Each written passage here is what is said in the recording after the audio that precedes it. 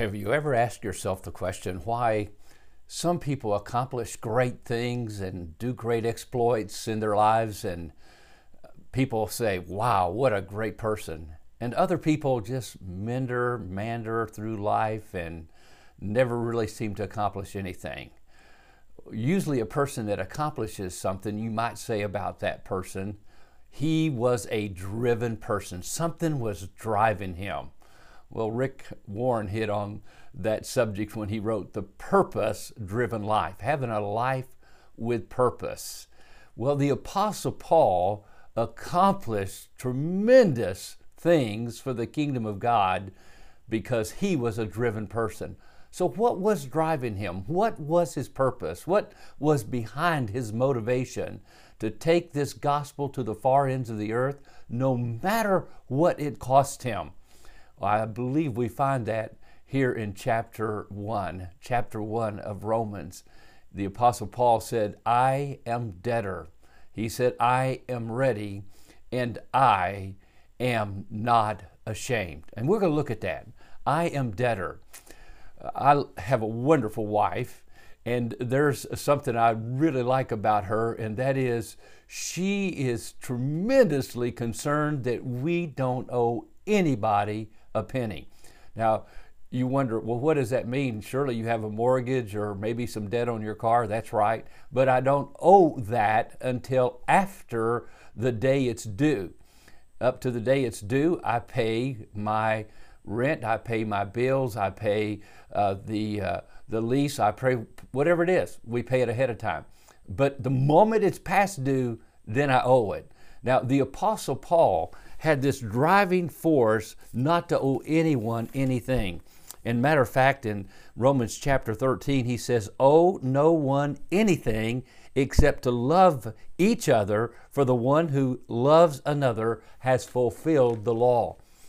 The debt of love. Paul said, I am debtor. I am debtor both to the Greek and to the barbarian, to the wise and to the unwise. I'm debtor to the up and outer, that's the Greek. The down and outer, that's the barbarian. I'm debtor to the intelligent, the one who is super educated, smart, wise, so to speak, in the world's ways. I'm debtor to that person. I'm debtor to the person who didn't get to go to school at all, the poorest person in the world. Paul basically said, I'm a debtor to everyone. Why would Paul feel this tremendous debt? And the word debt here is an obligation to make sure that these people heard and understood the wonderful message of Jesus Christ. Well, this time of the year, we're celebrating the message of Christmas, the message of hope, the message of peace, the message of life that Jesus Christ brings to us. The Bible tells us in the book of Romans that God so loved us, He commended, He showed, manifest His love toward us in that while we were yet sinners, Christ died for us. Could I ask you a question?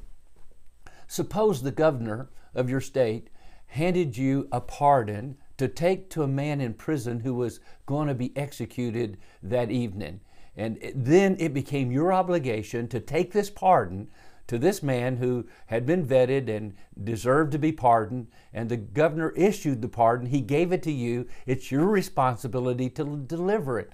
And yet you, on your way, well, I better go play a round of golf. I maybe need to mow my grass. I got to do some shopping. And then you never get there with the pardon, and the man is executed.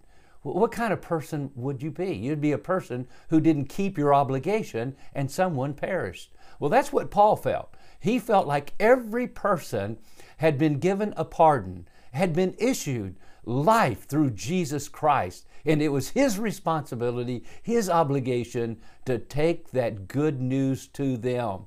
And that's what he attempted to do with his life. Well, my friend, that's what we should be doing.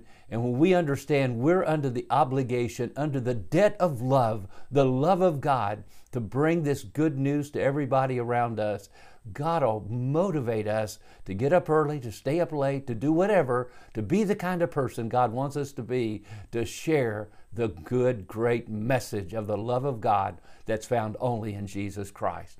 Wow, that's a good gift to give at Christmas. Fulfill the debt of love. God bless you and have a wonderful, wonderful day.